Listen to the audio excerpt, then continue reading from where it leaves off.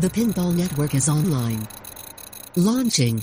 Just another pinball podcast. Hello, this is Joel Engelberth with Just Another Pinball Podcast, episode number 30. 30, another landmark episode, and I could not be more excited for the interview that I have in store. I'm stoked. I have two amazing guests. We'll just dive right in. We have George Gomez, Chief Creative Officer of Stern, and Tanio, Klyce, Senior Software Engineer at Stern. And the reason I invited them in is just to discuss Deadpool. And just Deadpool from start to finish. So, George, Tanio, thank you so much for being here. Thanks for having us on.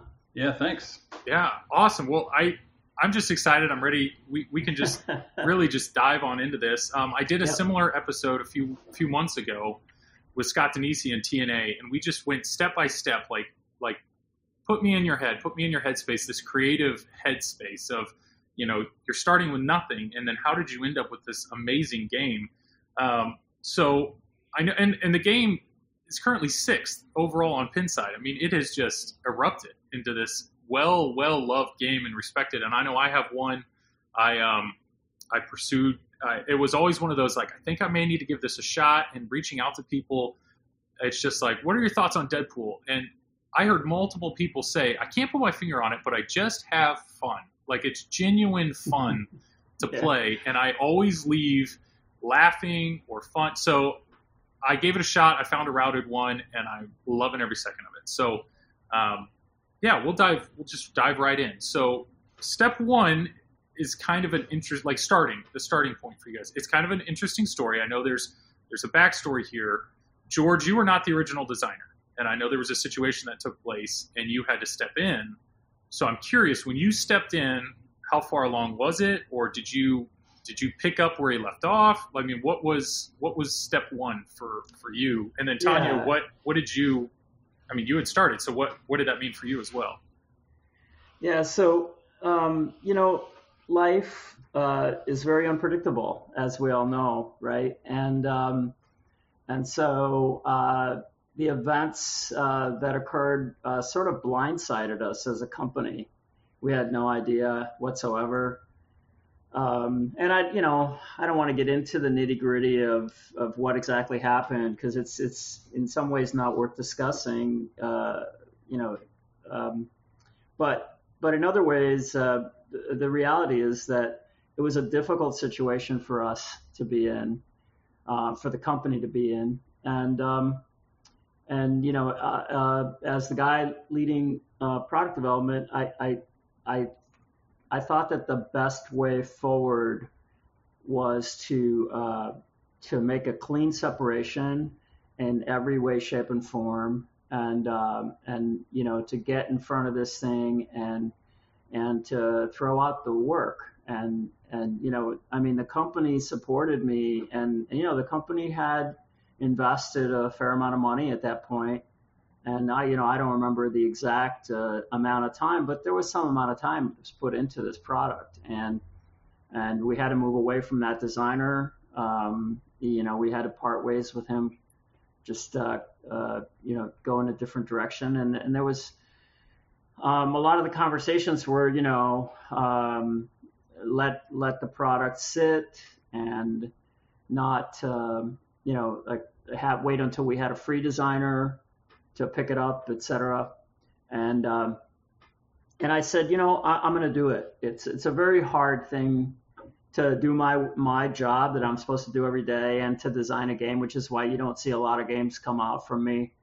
But I called all these guys together, and I said, you know what? We've got to ball up the work. We got to throw everything out, and because you want a clean start. You don't want any reference. You don't want anything to be tainted. And as a designer, I didn't want to finish somebody else's work. I wanted to start over. And so it was a really good reset, because I think once we got past just the horror of what had happened, we just sort of said, okay, let's get it together, and let's make the most amazing Deadpool game ever. Games every time you step up, I think, I've said this a lot.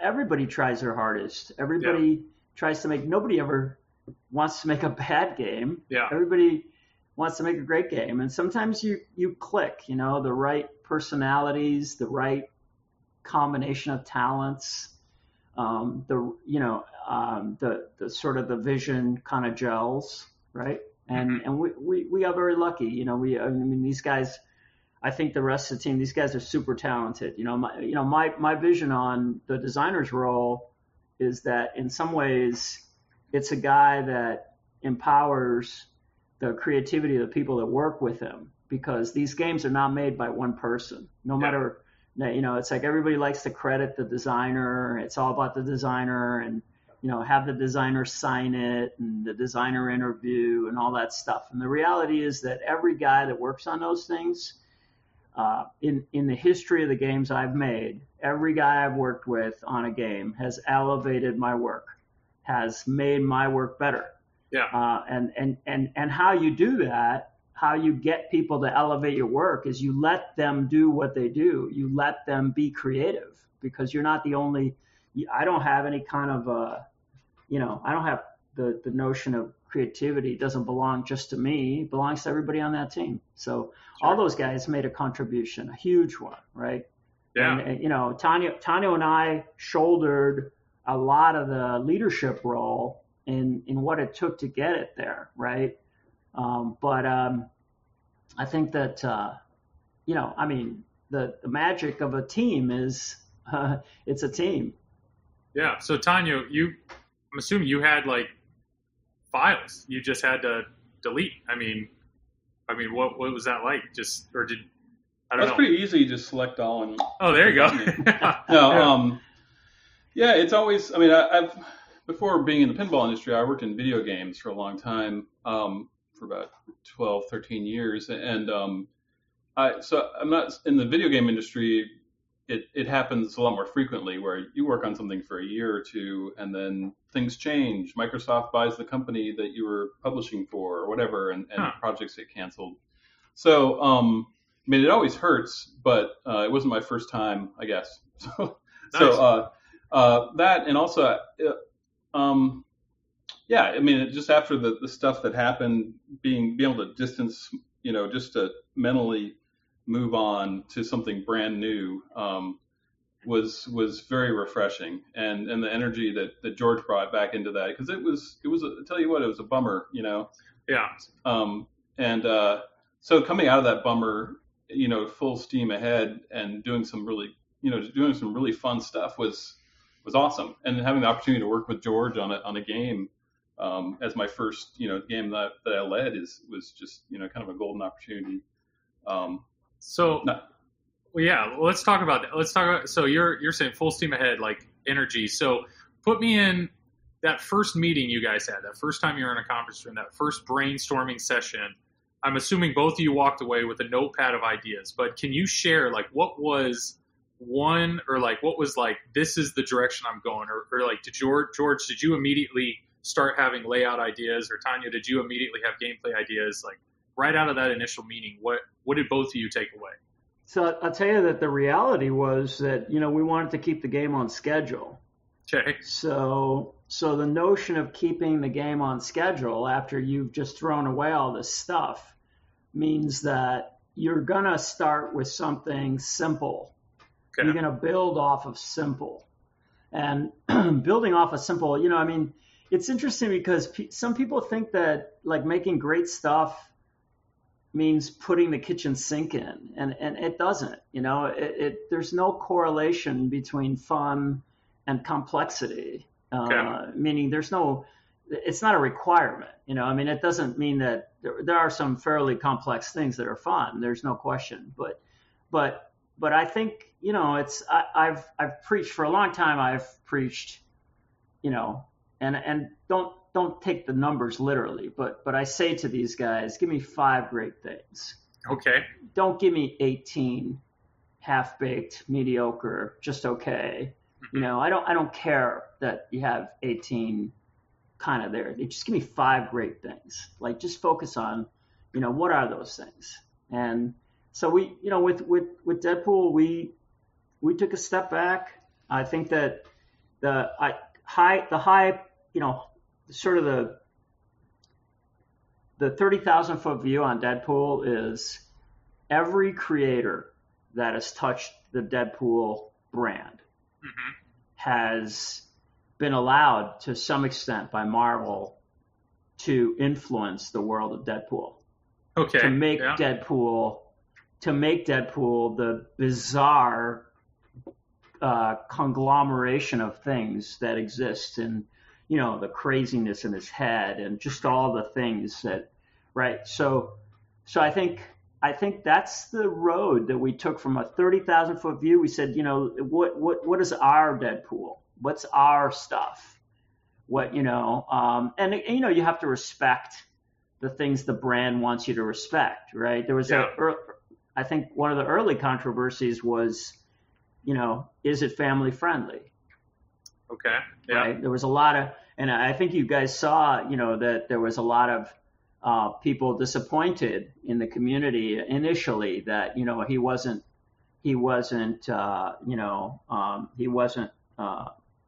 X-rated, right? Yeah. And Marvel, interestingly enough, Marvel said, we're not holding a gun to your head on this because, Deadpool is what it is. Nice.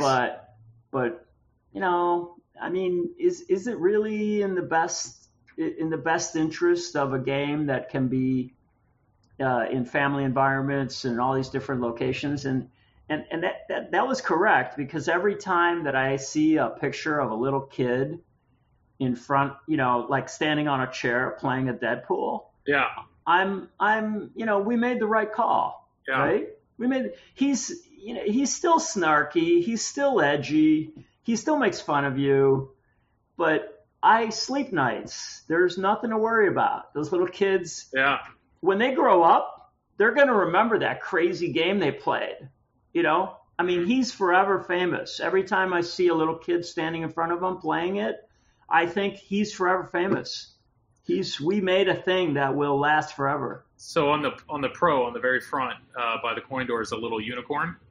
Like my daughter, she likes the unicorn. She knows that little unicorn. So that's awesome. That was a good choice. But Tanio, what was so you're saying your craziness, right? I mean, was that what you walked out of that meeting? Like, where do I want to go with this kind of thing, or what? Well,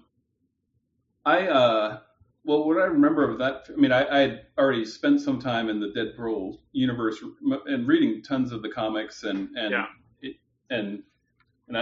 it's pretty vast. All the comics, and Deadpool sort of travels through all sorts of different personalities and different scenarios. He was a much darker, character early on, and later on he became more comical. But so to me, when I came in there was all the stuff in my head, and I was like, I don't know how we're going to fit all this in the game. But the core ideas was one, he's the merc with the mouth, so he's going to be talking a lot, and also George, pointed out, like, fourth wall Deadpool. Like, Deadpool's one of the big things is he looks at the camera and he talks to the reader or the movie watcher or the pinball player, and so that was a big thing. Like, how are we going to incorporate fourth wall Deadpool? So we actually have fourth wall Deadpool. He pops 3D, like, we've got this arcade game look, and then all of a sudden this 3D rendered guy comes up and he's talking directly to you. That was a big thing early on. Chimichangas always stood out as something that just when you think of Deadpool, you got chimichangas. And then I remember George saying two things. One, he's going to have lots of weapons. He loves weapons. He collects weapons. There's weapons. He's going to have, katanas. He's going to have big katanas, and, he's going to have all this stuff. And the other thing was, who's he going to fight? He's going to fight everybody, but he's going to be fighting ninjas. It's going to be crazy with ninjas, this game, that they're going to be coming out of the walls. They're popping out of the water, out of the water. All this stuff. I remember that.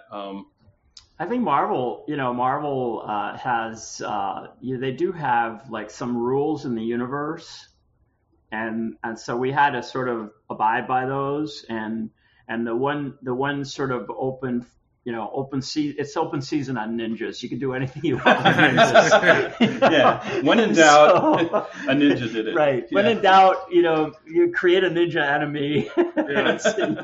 You do whatever you want with it. Because honestly, there were, there's like, no, we don't want like I think Deadpool and Wolverine can't tangle.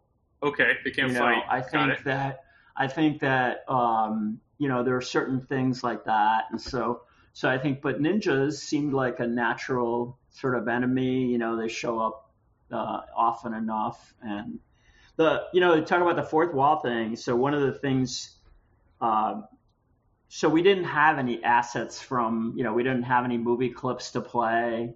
Yep. We didn't have the comic book art was sort of off limits because of the rights of the different artists and stuff. And so imagine that we've got a short compressed period of time. We've got to create everything from scratch. Yeah. And so the notion of the sort of the Nintendo 64. Yeah, the 8-bit pixelated art. Yeah, super yeah. pixelated art. And then it sort of spoke to and then when we do the fourth wall transition, he's going to be highly rendered, in our world, sort of in a more modern world, sort of Deadpool, right? Sure.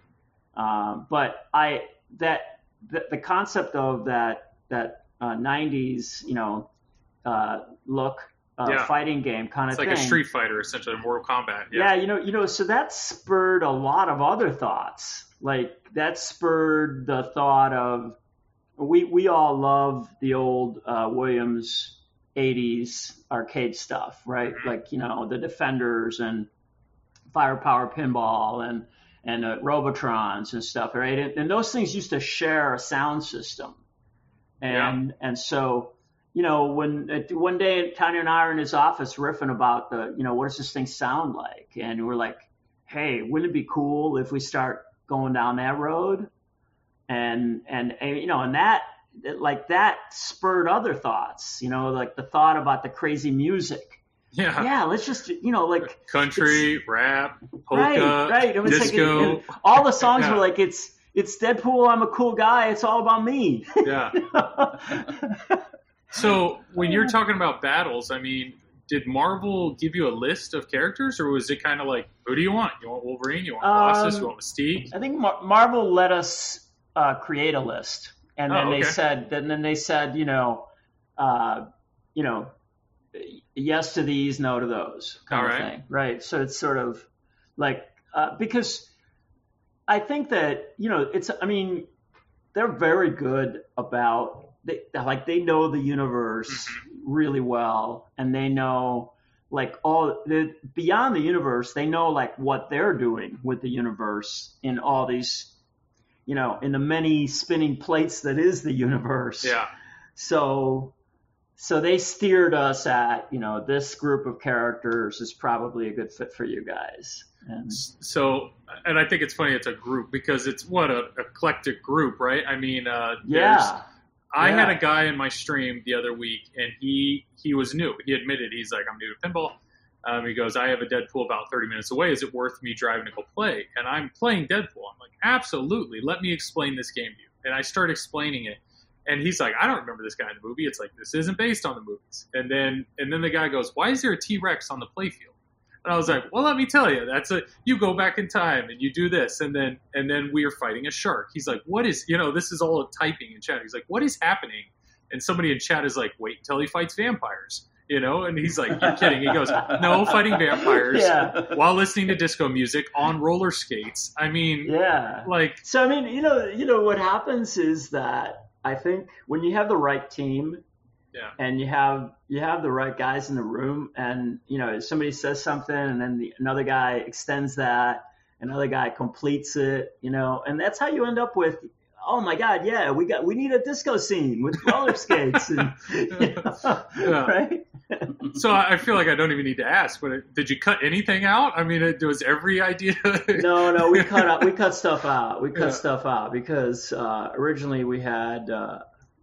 We had 3 more modes or something, right, Tanio? I can't remember the number. Yeah, we had a couple other characters that we were going to fight that we backed off and refocused things. Yeah. But The ladder was bigger. I think the opponent's ladder, Gotcha. Yeah. And we may have had, we have another plateau of wizard modes, sort of. Like sub bosses. We had more. I can't remember now. There was that meeting we had where we were like, okay, this is like, Tanio comes in to see me. He's freaked out. We're never gonna get all this done. It's like, okay, all right, let's what are we cutting? Yeah, because I know you fight the three main guys, and then you get to Sauron, yeah, and then then you do it again. So I understand how you could, but I understand. Well, okay, there's a lot more I want to ask about software, but let's turn hardware mechanically, right? There's some ridiculous shots in this game, and so George, when you sat down in front of your whiteboard and you have a blank slate, I'm assuming you plopped your flippers down. What? And I remember, brilliant, by the way, before the reveal, you had that little drawing of Deadpool on a Post-it note drawing the shot, the katana shot. Yeah. Was that you? Or did you just plop down that pice of paper and go, I want a shot like this? And then you just made it happen. Yeah. No? So I'll tell you what. So it was about how do you make something interesting with nothing. Okay. Right. You have no time. And remember, I had just the last thing I'd worked on was very complex in Batman. Right. Yep. So you remember that turntable and the complexities of the turntable. And so I just wanted to, air out my head, go in a completely different direction. And I think that the first time, first thing I did was those ramps, the two ramps are basically identical, right? Yep. And so I always had the katana ramp idea because it reprises my own Lord of the Rings ramp, right? So the katana was like, right away I knew I'm gonna load balls into the handle of the katana. I'm gonna have this katana and it's gonna be on the right side, just like the Lord ramp, and just because it's just sort of like reprises that, and everybody seemed to like that, right? So, so then it's that physical ramp is essentially a simplified version of one of the Batman ramps, and I had two Batman. I went into the lab and I grabbed two Batman ramps, the same ramp, same identical ramp, not a left and a right, but the same identical ramp. And I started messing around with where am I going to put this and what's an interesting shot. And so that shot, there was like a conversation in the lab, wouldn't it be interesting if the ball, went through open play field? Yeah. Right. And so you also, if people haven't made the connection, that cross shot exists in my Avengers game. Oh yeah, right? yeah. It's that cross shot exists as a Black Widow ramp. And in when I was doing Avengers, I ran out of time and I didn't quite perfect that ramp, so it's not my best shot ever, the Black Widow ramp. And so the thought occurred to me, hey, it's sort of another bite at that crossing shot, off the left flipper, which is, most people are right-handed, a lot of people are right-handed. People love right-handed shots. So it was an interesting, let's make it a left-handed shot and let's cross it. And so the game, it's a kind of game that like all the problems yielded really great solutions, right? Originally, I think we had the taco truck, the chimichanga truck was where Little Deadpool is. Okay. And you were going to go there to do time travel from that location, right? Yep. And yep. Tanio says to me one day, he says, the chimichanga truck's really boring. Did I say that? So I'm like, seriously, I'm like, yeah, you're right. We can't. Yeah, you're right. It's like it's not fun to hit a chimichanga truck with a pinball. It's just not. It's not cool. Yeah. So you put in a little Deadpool bobblehead with springs on his arms, and the little Deadpool. What's interesting about little Deadpool is that we had to explain him to Marvel. Okay. Like Marvel said, "Who is this guy?" Yeah, we had to send him pictures. Like we had to send him pictures, from like because he doesn't appear in all the books, right? He's like in I don't know, is it 3 or 4 books? Yeah, he's in sort of the around 2012 and the series that Brian Posehn wrote with Gary Dugan. But so he appears just as like the intro, like when you first open up the comic, he's on the first page and he's like, "Hey everybody," and he's talking like fourth wall to and telling you what the situation is, and just seeing that guy, just he caught a lot of people's eyes. Yeah, no. So we started talking to Marvel about him, and they're like, who is this? You're having to educate Marvel on their history. That's awesome. I'll tell you that the first the first time I had a mock-up of the guy with the katanas on the springs and his arms and his head bobbling around and stuff, and somebody shot it and people started laughing. I was like, okay, we're onto something. Yeah. My dad played it over the weekend and had the exact same. The first time he hit it and he saw him move, he laughed. He's like, "That's awesome." And that's in a nutshell, that's what you got to do with games. That's what games have to do, right? They have to just make you laugh. They have to just be a good time.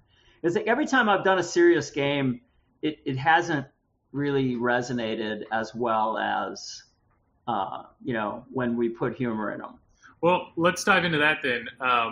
This game, it's one of the funniest games I've ever played. I mean, to get the voice actors that you got, fantastic. And then on top of that, the writer that you had. I mean, every time I play it, I keep hearing different call outs and different sound effects that By the way, not to take one thing away from him because he did an amazing job, but a lot of us wrote for that. Oh, so nice. So there's Tanio and I wrote a lot of stuff in there. So did you ever, that Johnny 7 line? I asked these guys, I said, "You guys know what a Johnny 7 is?" And it was like, they're looking at me like I'm from Mars. And I was like, well, when tell your audience, go look up Johnny 7 commercials from the 60s. Okay. Right? Because I grew up in the 60s and there was like, Johnny 7, one-man army, right? It's like, it was like this giant plastic gun that did everything. It had a grenade launcher, it shot water, it did all these different things, right? And so I said, "Oh my God, this is so Deadpool.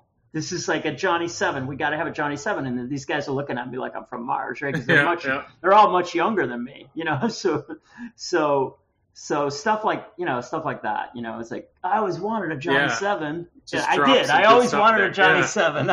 My buddies had one. I never had one. Yeah, I wanted to get one after that. After I learned what it was, they're pretty sweet, but they're pretty expensive on eBay now. And like the, right. Especially if it's like looks like it's new in box, that's gonna be a fortune.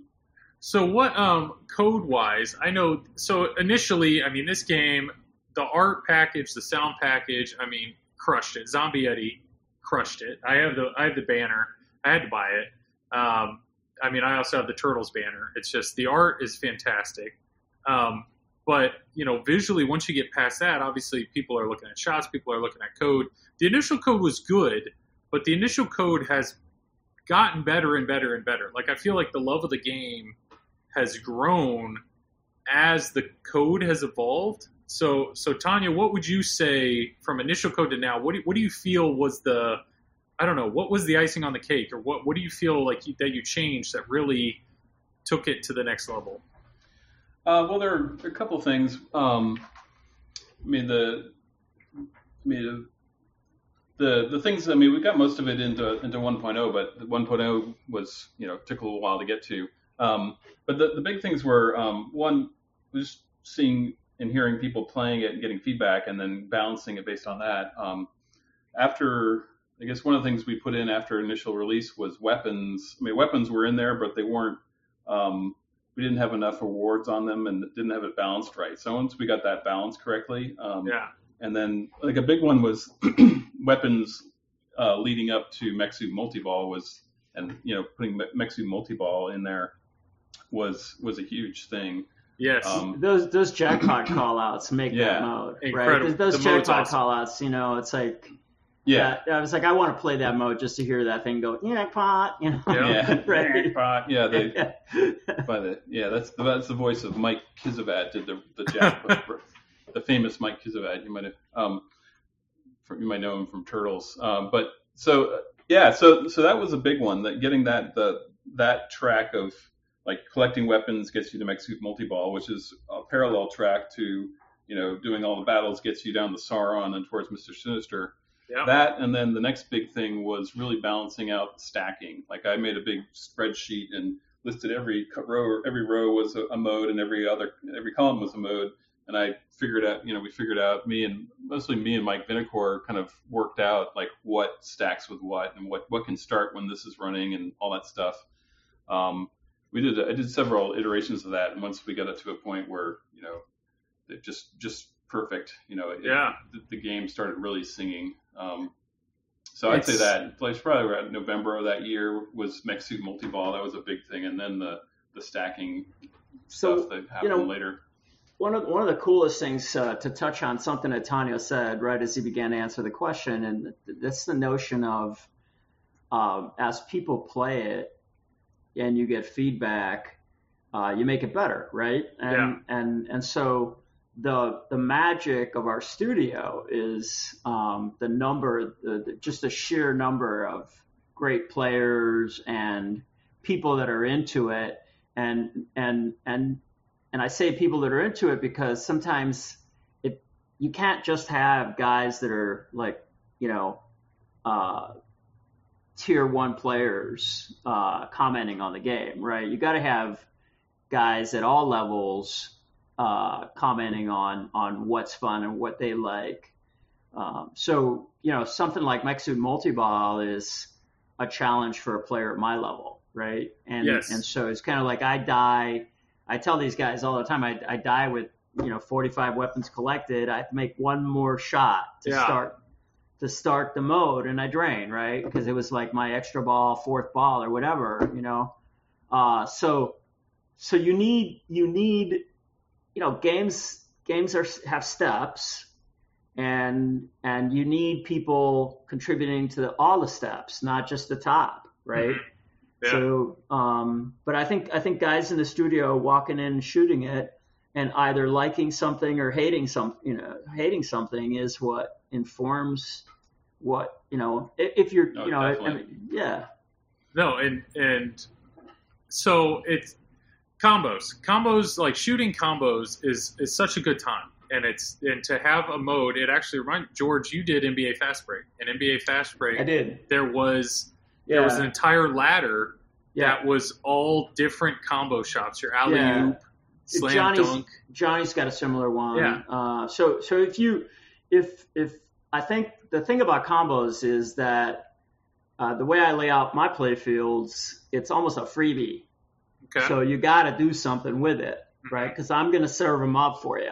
Okay. And so it's kind of like, if I give them to you, you got to do something with them. It would be stupid to ignore them, right? Yeah. It would be stupid to ignore them. So there's a lot of fun shots in there. There's Keith Owen these guys were all walking out to lunch one day. I had the play field, I had that cross shot kind of working, and we were working on I was working on the orbit, what to do with the orbit, right? And and he said to me, why don't you do an up down ramp like that, like Mustang, and so it's people like in the studio walking around playing your game, talking to you about stuff, and then it's those are the kinds of things that make a difference.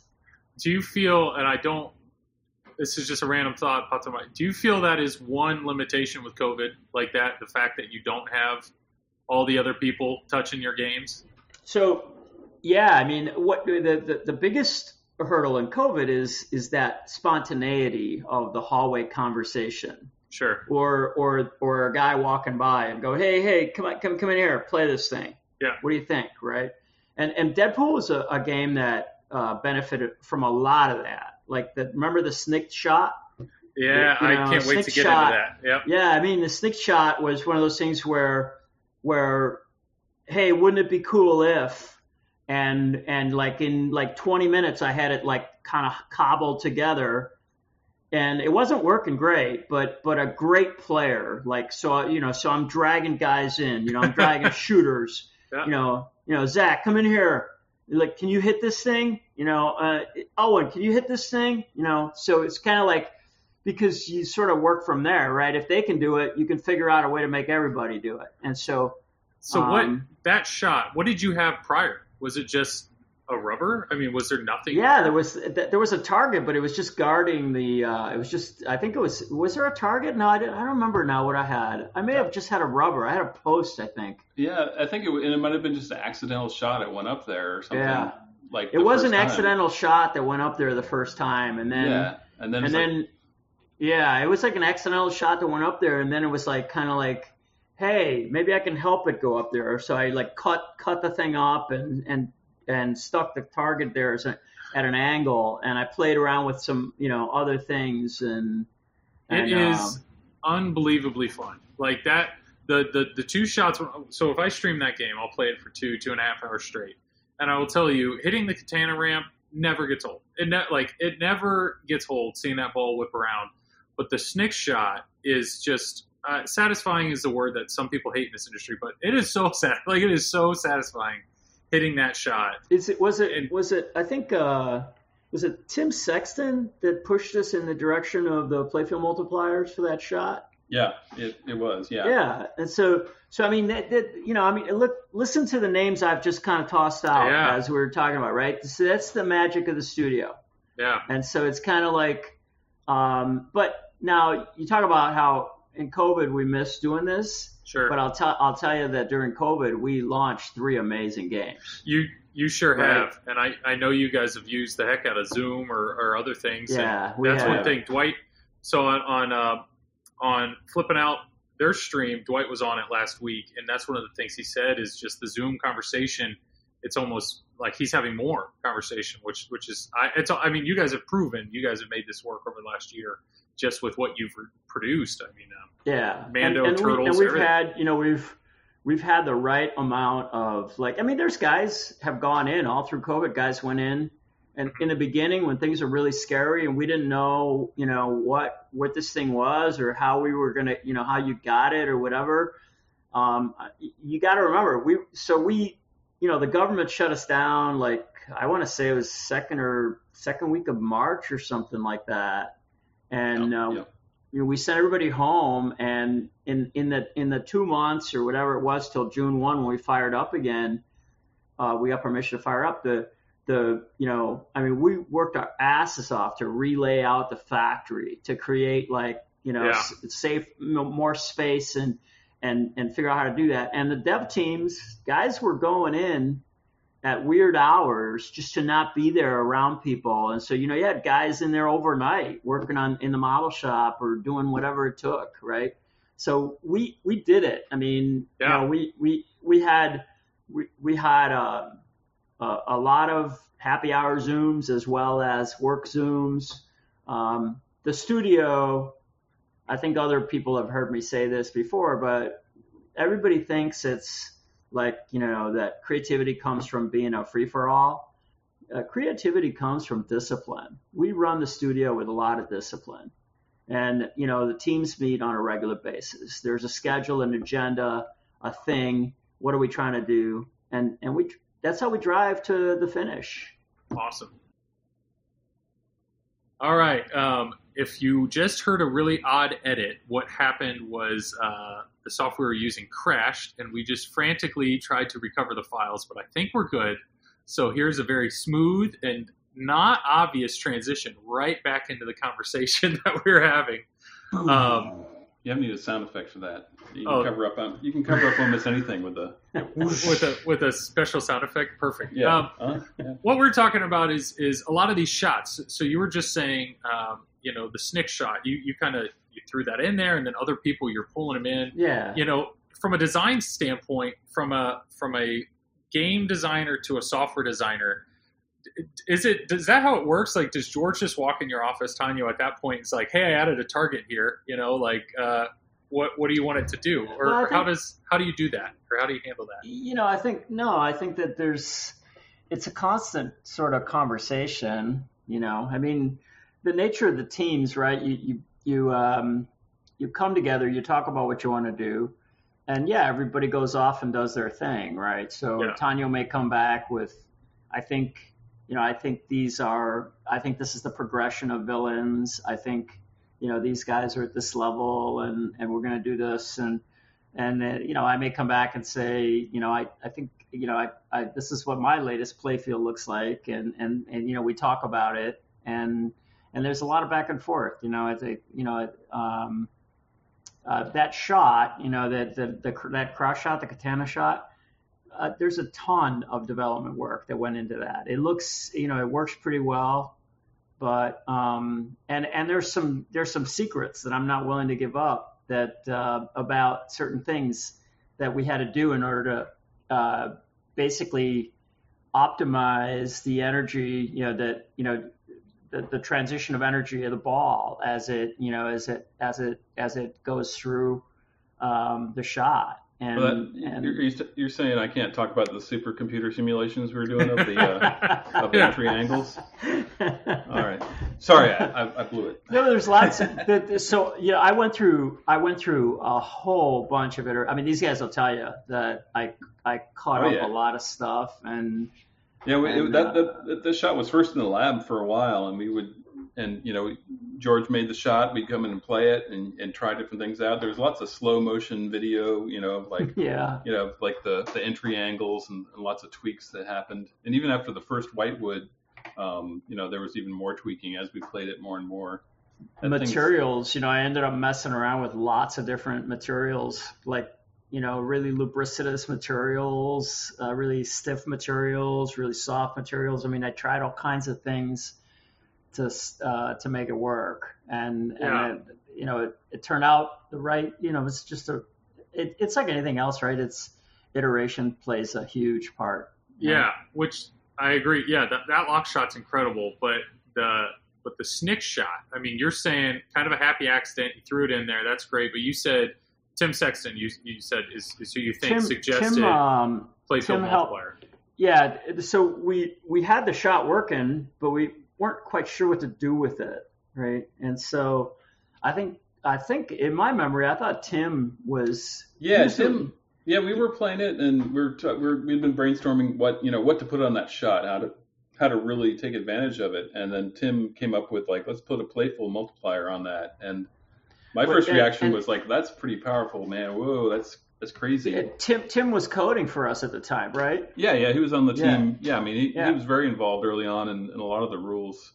So, but he came up with that idea, and he was right. It's so one thing. Okay, so obviously homeowners. There's a lot of homeowners that really enjoy this game. It's very approachable, but yet there is depth to it. That's the only thing that I've ever heard when anybody sells this game. It's the only time I've ever heard anybody sell this game. It's because they're super good and they can just beat it, at will. That's not my problem. But I think it's kind of entertaining because Raymond Davidson owns a Deadpool and he loves streaming it. And so it's I don't quite understand that argument, but I think it does such a good balance of entry level players, but also this is a great tournament game. And even with something as simple as there's one target on the playfield, and if you hit it at any time, you can get a playfield multiplier, somehow is not an end-all be-all strategy in a tournament setting. And I don't know if that's an amazing design or what. I mean, it's not a fluke thing. It's a combination. It's a combination of things, right? It's like all of it, right? It's no one thing. It's kind of you have to pay attention to everything. You have to pay attention to the presentation elements, right? It's all the presentation elements that make a player feel engaged, right? And Deadpool's making fun of you, but it's funny, so you're not offended. And that game there, it looked like Colossus shot. Yeah. Let's talk about Colossus shot, right? It's a bitch to make. Yeah. Yeah. And it's throwaway space, right? Yeah. It's like these guys are telling me, can you, what can you do something, sneak another shot in? I got no space, man. We're it's like the board's 20 and a quarter wide. Yeah. So Colossus shot. It just occurred to me. I said, yeah, maybe I can. It's not going to be the smoothest shot in pinball. But it's space we're using. Yeah, cool. To loop it around and hit a target that's not. It's facing the complete opposite direction of you. Right. Yeah. It's pointing up playfield. Yeah. The other thing, that scoop originally too was further forward, so there was no place for that. That shot came from moving the scoop back and opening it up, and George is like, I gotta fit one more shot in there, man. That's You're crazy, George. It's not gonna happen. That scoop is it's great. It's such a satisfying clunk, and it's a whack. It's an approachable. It's accessible. There are certain scoops in certain games that'll just piss you off, but that one, it's satisfying. And I will say, from a coding standpoint, the knockout punch, not only the lighting that's pointing you towards the scoop, but the heartbeat, that increased thump. Yeah. Brilliant. I don't know whose thought that was, but it gets you going. Well done, Tanio. Well done. I applaud that. The notion of tension, right? Yes. Bringing the pressure of you got to make the shot. You got to make the shot, right? And you're not if you don't make it, it's not horrible. But if you make it, it's so much better. Oh yeah. It is, and it is definitely kind of a, when you don't make it, Deadpool wins. It's like, oh, come on, like it's a disappointing. But when you sink that shot, and the lights, and it's so obvious what you need to do, and it's a shot that you hit all the time, and then when you need to hit it, you can't. It's great. But I will say, two shots that I hit all the time that feel good. Like, obviously, you have the katana shot. It's awesome. The snick shot, it's like every time, if you're aiming for it, you feel amazing when you hit it. If you don't, and you just happen to hit it randomly, you're like, oh crap, I got to do something. I got to capitalize on this moment. But the two things that always feel good, the spinners. You put 2 spinners on this game. You put 2. Whose idea was that? And why not 3? I mean, I cannot get enough spinner in this game, and you have 2 of them. And so what's your, was that so just... spinners, so there's a bunch of stuff that we, philosophically, we consider to be like, it's pinball. Yeah. And, spinners is one of those things, right? Spinners, pop bumpers, drop targets. Those are like just sort of go-tos. And I like to put them, on shots that you can really hit, hard. Yeah. Right? Sometimes, like if you look at, I wish I could have, I wish I could have gotten the Beatles spinners in there. The Opto spinners? Yeah, and I put those on in the Beatles, and those feel great on the Beatles, right? Yeah. But the magic of a spinner, and Tanio will tell you that I hounded him on this. The magic of a spinner is the sound you attach to it. Oh yes. Right. So we went back and forth on that, and I drove him crazy because his spinner's not right yet. Spinner's not right. No, that's what I realized while I play that game is, like audio is such a key part of this. So I actually have headphone adapters on all my Stern games, just because, one, it's nice for streaming for direct audio, but 2, I just can't get I want to hear all the sounds. I want to hear, and this game more than I think any game, I want to laugh at the comments. The spinner, I feel like there's always a spinner ripping, which always makes you feel good.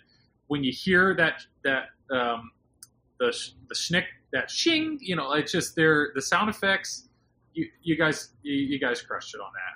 Audio wise, fantastic. Yeah, absolutely. I think the other guy we drove crazy was Jerry Thompson, the sound designer, right? Because Tanio and I, the minute we started going down the path of capture the 80s sounds, and we were so totally in sync with this, right? Yeah. Because he's way into those sounds, and I'm way into those games, and I'm way into those games, right? So we're like Defender, and we we wanted that so bad, and we're telling Jerry, I said, Jerry, go play a defender. Like that stuff was wah, wah, wah, wah, wah, wah. Oh man, so, yeah, that's awesome. I can't. That is, and I get that. The more I play it, when I to harper back or whatever to the beginning where I said people when they play this game they just have fun, and there's such a good mix here. Good feeling shots, ripping spinners all the time. You hear the sound of the spinner. You're made fun of. You get these special, these happy accidents of hitting that schnick shot, blowing up certain shots, the tension of the knockout punch. Code, I understand it is linear, but you do have different paths. So that's an interesting thing. You said you wanted to do battles, but I don't know. I'm assuming somebody had the idea of we need to get a T-Rex in here, or we need to get a shark in here. So how is that going to how did the quest versus battles concept come to be? Well, I don't know. The T-Rex came from. I don't remember. It came primarily from reading the Deadpool comic. There's one place in there where Deadpool punches a T-Rex. I can't remember which comic it was. Yeah. But that struck me, and I thought we got to have Deadpool punching a T-Rex. Yeah. And we were talking with Jeremy, Jeremy Packer, Zombie Yeti about it, and he was like, "Oh yeah, totally." And so he started arting that up like a big shot of him punching the T-Rex.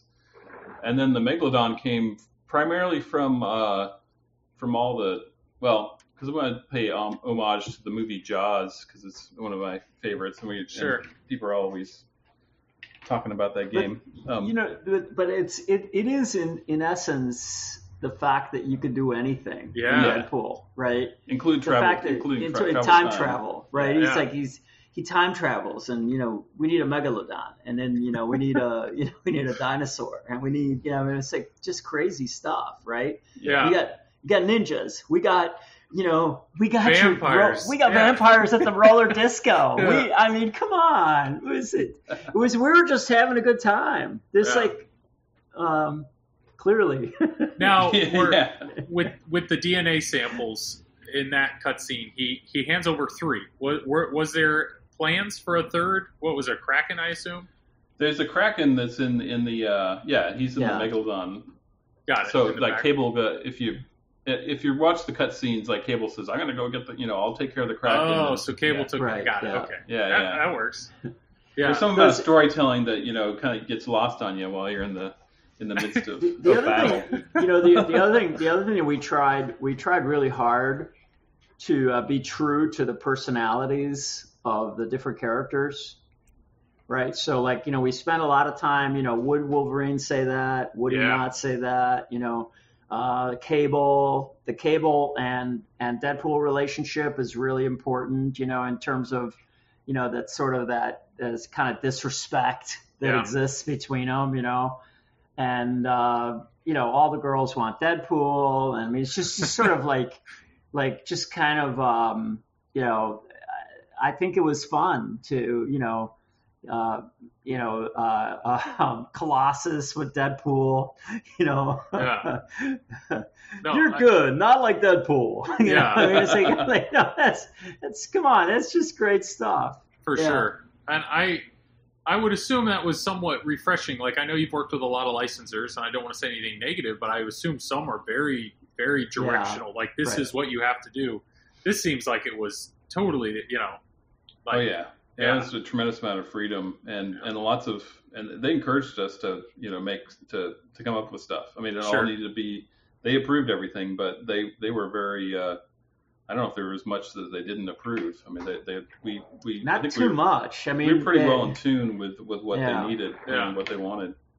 So the beauty of it is that if you're working inside the fiction, you're not violating anything. Okay. And yet you're extending it.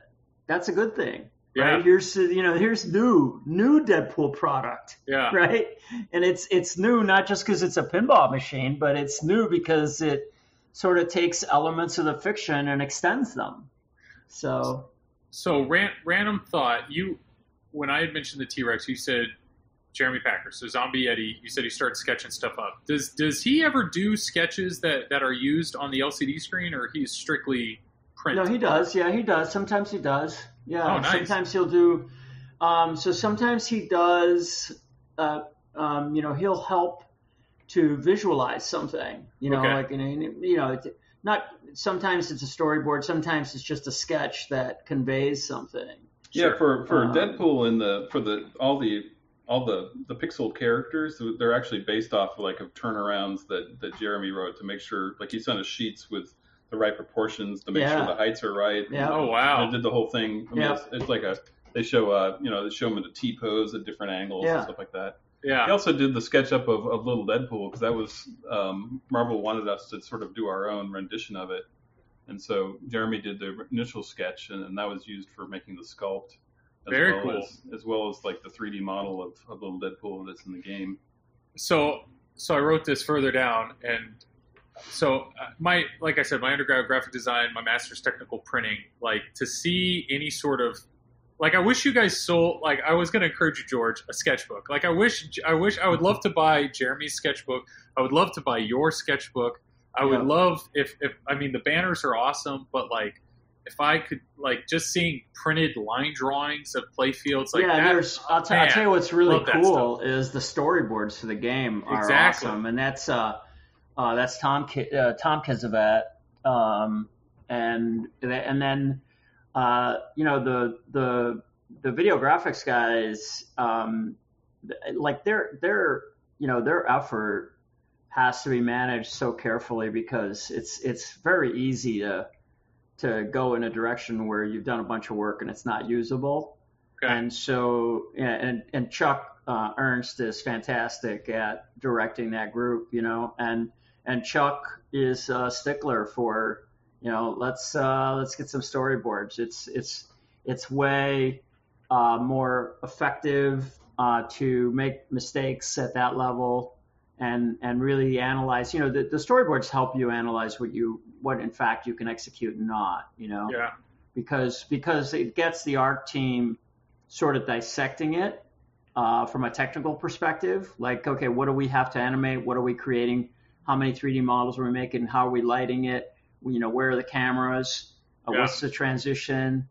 All that kind of stuff, right? What's the all the presentation elements? That team does a tremendous job, right? And we've gotten really good at taking the digital sculpts that are created for example, to model characters for a screen. We've gotten great at leveraging that so that the three-dimensional, actual molded stuff are derivatives of those of those models. So they still get tweaked. You still have to put mechanical features in them and stuff like that. So, but we have a pipeline, we have a tool chain, and we manipulate that tool chain so that we're not doing double work. Sure. We've got some super talented digital sculptors that help, like Tanio was saying, like the work that went into one Little Deadpool informed the other Little Deadpool, right? Yeah. So. Oh, that's awesome. So I have a few. These are just, I know. So Deadpool, what a unique layout, but I understand there is a dialing in. You really have to get it set right. So I don't know if you've noticed, but like on Pinside, the Deadpool forum, I feel like people are constantly asking about, suggestions of setup. So just real quick. So the flippers themselves, one thing I've noticed, these flippers, they look like they're slightly drooped down. Is that correct? Like, they are not perfectly in line with the guides? There should be. Okay, so yeah, so they're so if you strike a center line across, if you could draw a center line across the bolts on the lane guide, and that center line went all the way through the flipper. Yeah. The center, the center of the tip of the flipper should be perfectly in line with that. Okay. So they're not what's called flopped. Okay. Right, which is below center. And they're not like Steve Ritchie style where the face of the flipper is perfectly lined up with the guide. That's what I was talking about. Yeah. They're not that. And the reason they're not that is so right. So, okay. So the easiest most, the easiest shots in the game, the most powerful shots in the game are typically in the center of the game, right? Yep. As you go out to the edges of the game, what happens is not only are is the weight of the ball on the end of the flipper, right? So the coil has to, work that much harder. But novices, the reason they're scared to death, so they flip early. So the stuff goes to the center, right?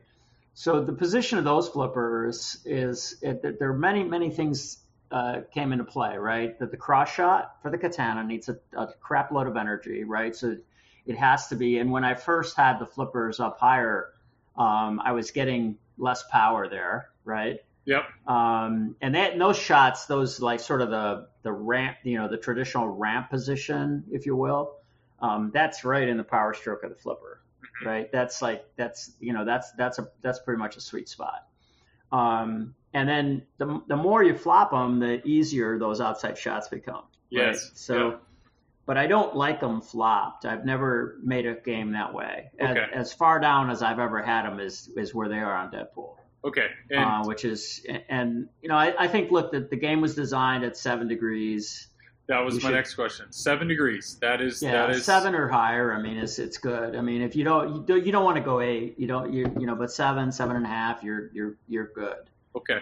Because that's you think if people are saying they're having issues with their katana ramp, the idea of making it steeper seems almost counterintuitive. Yeah, but you know what? Yeah. So here, I'll tell you some secrets.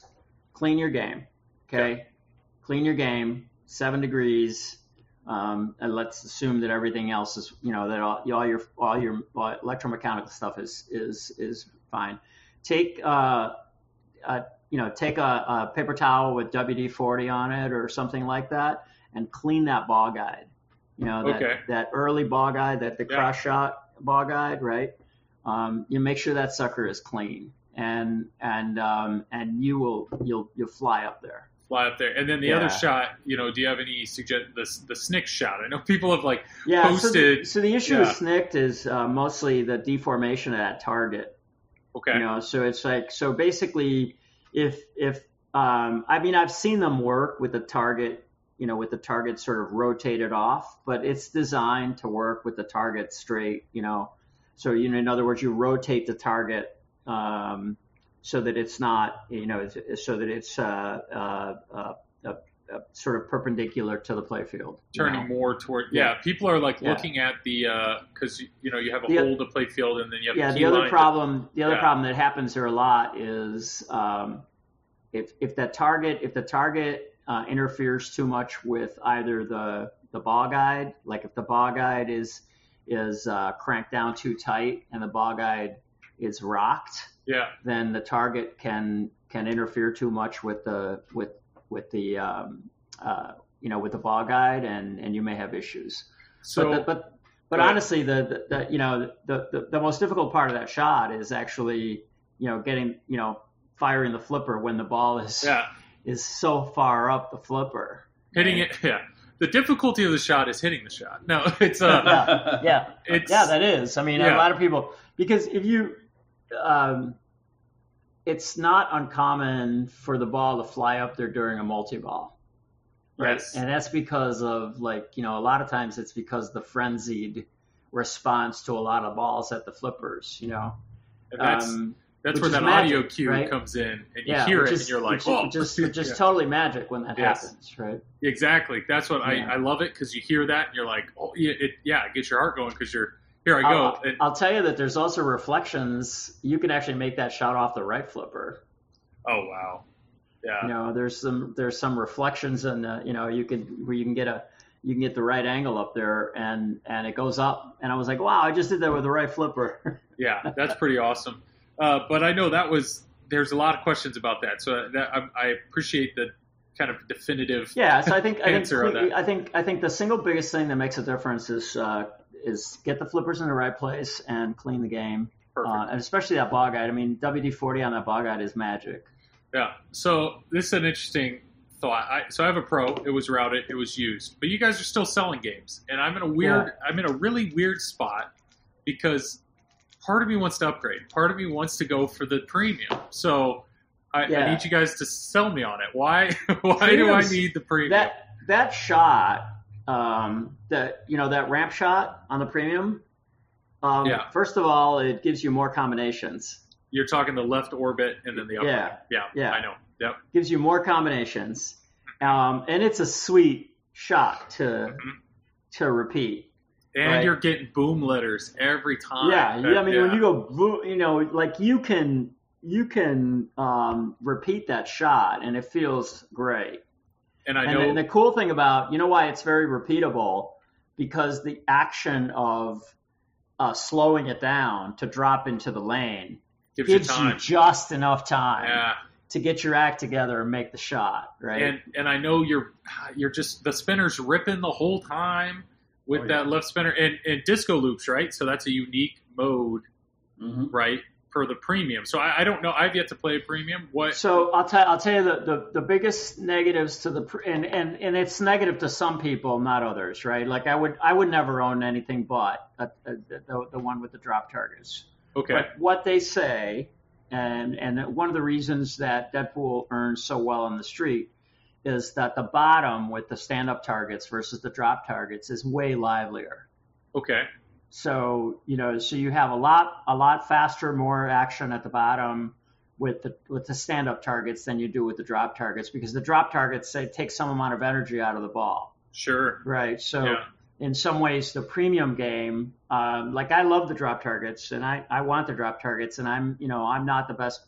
I want that sort of recovery time that premium gives me at the bottom, but.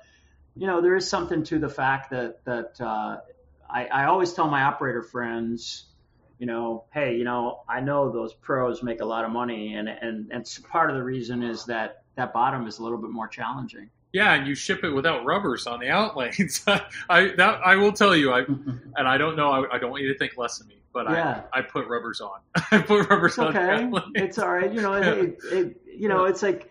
You know what? I'm just happy that people enjoy the games. Enjoy them however you want to enjoy them. I mean, I talk to people and they tell me their game, plays great at 6 degrees. I'm like, you know what? If you think the game plays great at 6 degrees, I enjoy it. I love it. I mean, it's like I just want you to play games. I don't care. So, okay, so this disco loops. Disco loops. And I'm assuming it's not stackable, but I know Disco Multi-Ball is not stackable. What was the thought behind that on making that a multi-ball that isn't stackable? That's a good question. It's been a little while. I'll have to look back in my notes, actually. Because I will tell you, when I realize I'm almost there, to me it's like, okay, this will be a good refresher because it gives me a chance to build up boom letters and combos. So it's like I focus entirely on combos and boom letters while I play that, which is kind of refreshing because it's not like I'm just trying to use it to get through a mode.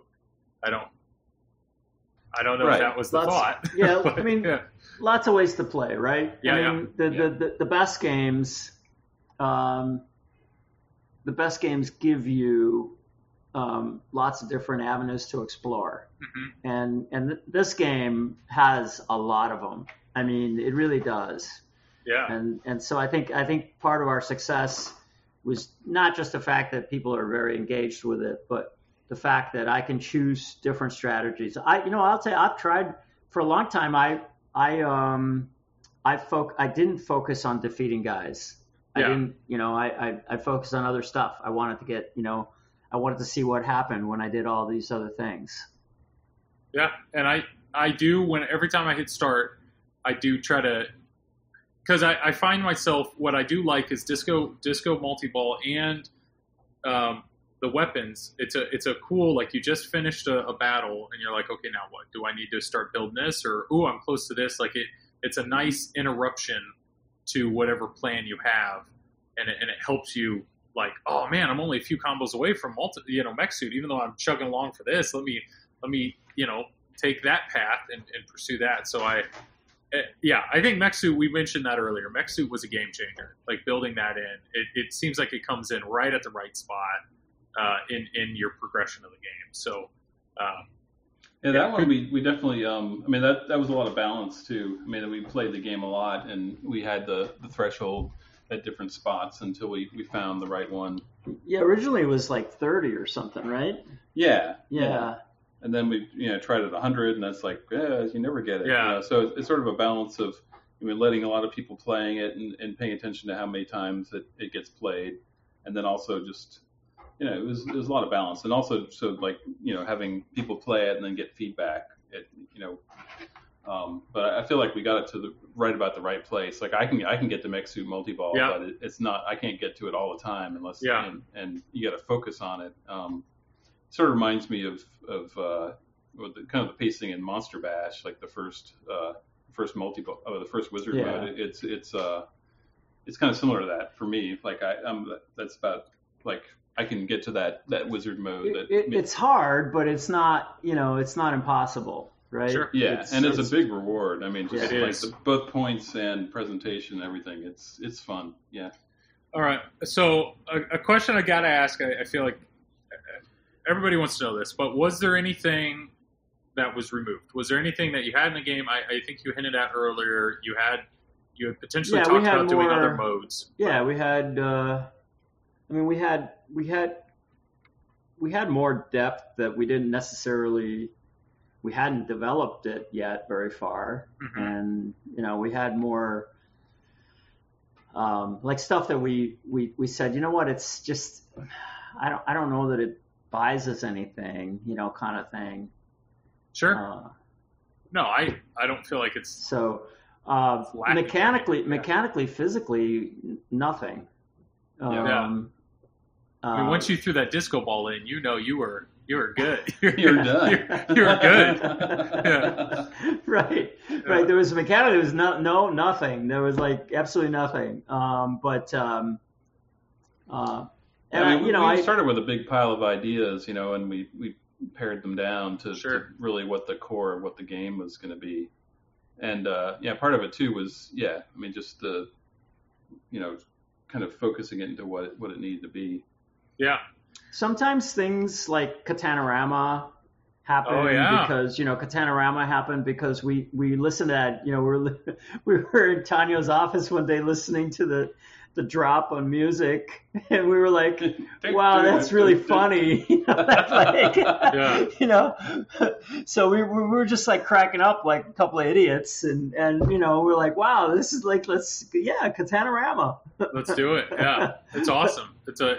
And that music, I know we talked about it a tiny bit, but like when that kicks in, it just totally changes the vibe. Like it makes you smile. And I know the song, every single time you plunge, it's a completely different feel.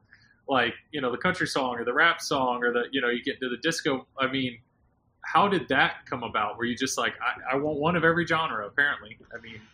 Yeah, we started, so we started talking about, again, we get nothing, right? There is no Deadpool. Sure.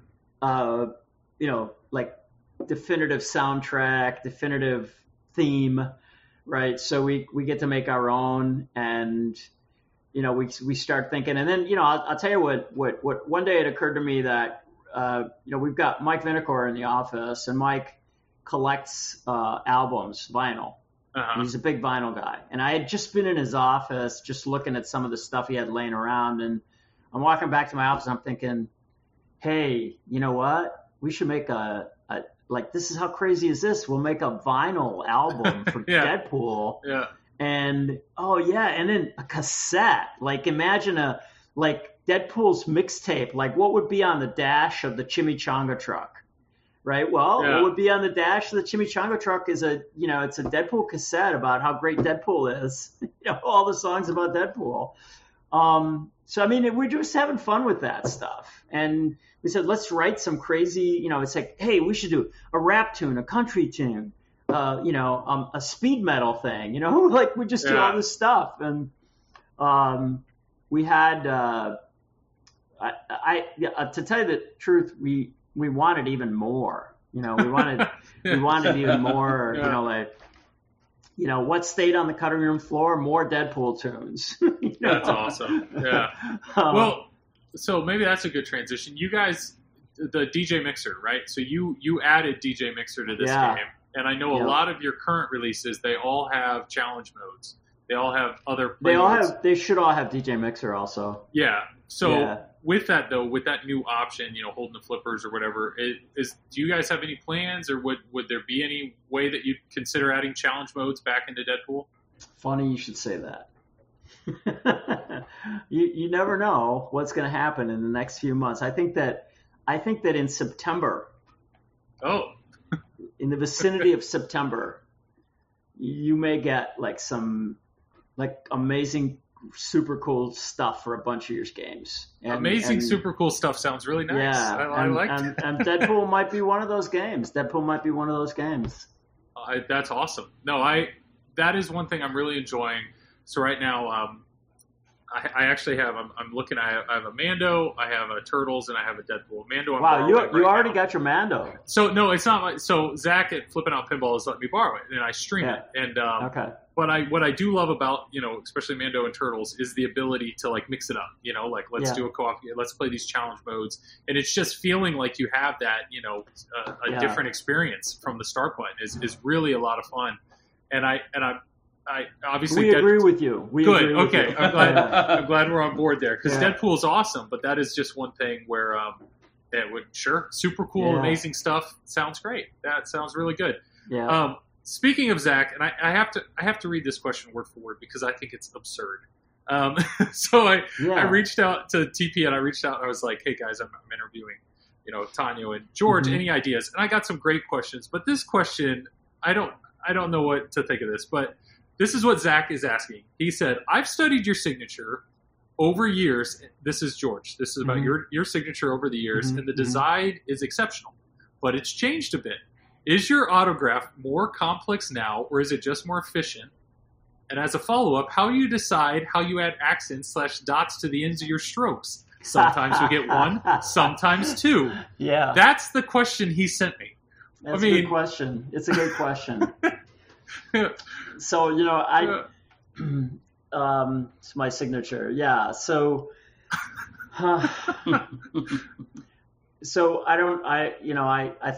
think people know I have a degree in industrial design. I studied industrial design, and early in my career, like when I was in college, when you did drawings and renderings, it was commonplace to sign your, it was almost a necessity to date and sign your drawings because, they were handmade, they weren't done on a computer. And so in school, everyone clearly began to develop a style of a signature and a style of things. So my signature has evolved over the years. It has, yes. And you can see it, like if you look at, I've made some of my drawings public, like even things like dating back to the Tron video game days, and my signature looks slightly different. It's gotten more refined over the years. The dots is an interesting thing. So the dots originally were from, they used to happen as a function of the paint marker, right? So the very first dots began because I was using a paint marker that was very sloppy and it was leaving a couple of dots. And I looked at it and liked it. And then I started adding dots. And so I do the dots. And now they've become second nature. I don't even think about them. I just kind of do it. Sometimes, and yes, you'll see. So the texture of the thing I'm signing on and the pen that I'm using are the two most influential things in what it ends up looking like. So, but it's just like anything else, right? If you, when I sketch, like I sketch all the time, right? And I have, I buy lots of different kinds of pens and markers and papers and I like the different textures, and I have more control with certain mediums and less control with others. And, it's just I think if you talk to any designer, any traditionally trained industrial designer, they'll tell you exactly what I just told you. Sure. So Tanio, you like your signature? You feel you feel good about yours too? We signed katanas. Yeah. And those. Yeah. By the way, my signature is like every once in a while, John Borg. John Borg brings me like a thing, that like where he's like copied my signature, like a time off request or something. Oh, nice. And it's pretty funny. Yeah, I try. Yeah, I've been working on mine still. Mine's still a work in progress. I tried to make it, as fancy as George's, but I didn't have the class in college on, signatures. Yeah, on signatures, sure. But we signed those katanas, and Tanio's signature is, it's right in there. Yeah, that's awesome. The T has a big line on it usually, and then, I put some dots and circles and things like that. I'm trying to make it so it's not too obvious, Yeah. Well, I hope you realize apparently there's people that are analyzing how many dots you put in your name. But Zach, another thing Zach mentioned is because I know Deadpool toppers, you guys are like, obviously, how do you react? Like toppers are just blowing up. And the Deadpool topper, First off, who developed that? And then the second, or who designed it? And then the second question of that, and what Zach was kind of hoping for, any chance either of you guys want to sneak out online and sign a few before you mail them out? Yeah, so I mean, we designed it. We talked about, hey, what are we going to do? And so remember that. So the topper game, so to speak, has changed quite a bit. Sure. But when we were doing Deadpool, there was in the sales and marketing group, there was a feeling for what they felt they could sell in the way of a price point. And it's I've said this a lot, and it's really true.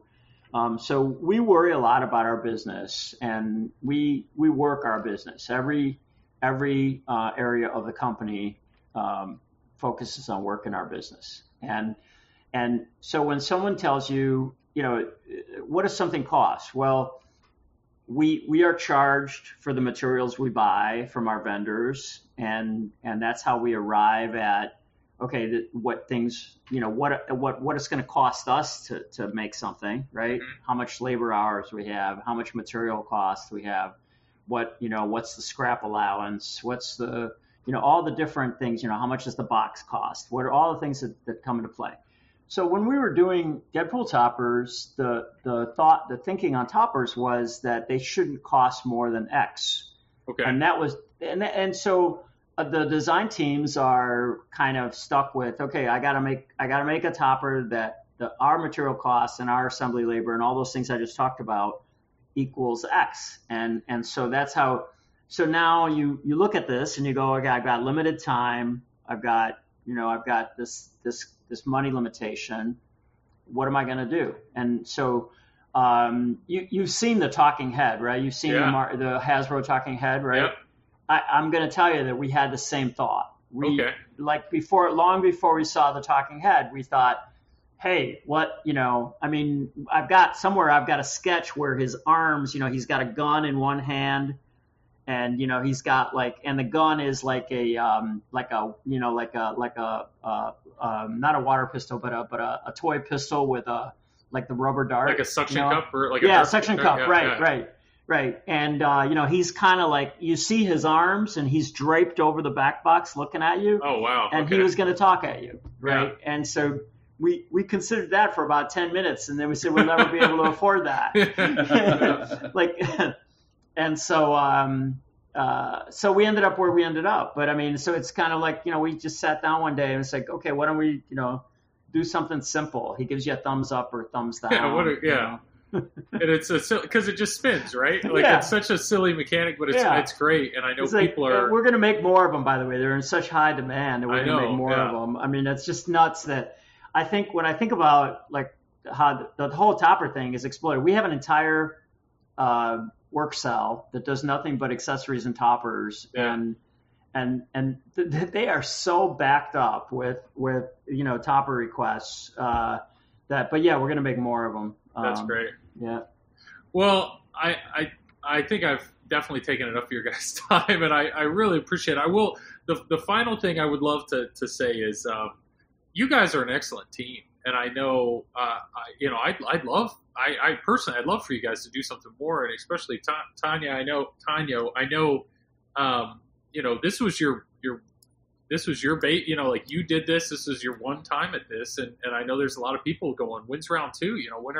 Do you have any future plans of either of you guys, taking on another game? Well, Tanio is definitely taking on another game. Good. Right now, Tanio is. We are actually collaborating right now. Okay. We're collaborating on some amazing stuff that you're going to see in September. Awesome. Some of that amazing stuff that's going to impact a lot of games in the line. Yeah. And so I think that's what we're working on right now. And then Tanio will go on to work on another cornerstone title. That's awesome news. That's exciting. Yeah. And then, I'm not so lucky. I'm not so lucky. But we do what we can, right? No, absolutely. And that's really exciting to hear. I know, I don't know. I just, at the end of the day, pinball is supposed to be fun. And I don't know, like Deadpool is just such a fun game. And I think we've discussed that. The shots are fun. The code is fun. The music, the call-outs, the spinners. It's just, you guys, I applaud you. And to hear that you did this with a time constraint, what an awesome thing you produced. So I hope you realize, I hope through this conversation you realize how much I enjoy it. And to see you guys, I know this game came out a few years, but it's clear that you guys are still very passionate about this game. And, our joy is hearing those kinds of reactions to the game, and when people send me, people send us, different things, we gave away, I don't know, did you ever see any of those katanas we gave away? I did, randomly in a box. Randomly threw them in the games. Yeah. And so, we just, I don't know, we had a lot of fun with it. Yeah. And I think it sounds like the license really allowed that, just complete, have a great time, when you're making it. Yeah, it was definitely a blast. A lot of, the team, everybody that worked on it put a lot of passion into it. There's just lots of little details that came from lots of different places. But yeah, it was it's a great project. I love it. Awesome. Yes. Well, personally, I can't thank you enough, not only for the game, but also this conversation. I thoroughly enjoyed it. And I hope a lot of other people do as well. I love seeing how things are made and understanding that. And it just sounds like, to explain or describe your creative process. it sounds like you guys just had a blast. It sounds like it was stressful because you were on time constraints, but it sounds like you guys just had a good time all the way through. So, and it shows in the end result. So, thank you to both of you guys. And I'm excited to see what's coming. Apparently September. Yeah, some really cool stuff.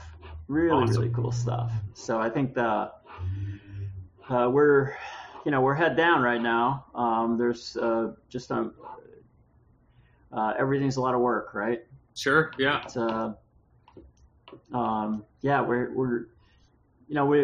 we are blessed. We're blessed that we managed to get through this really challenging time, and that we managed to do it with a lot of poise.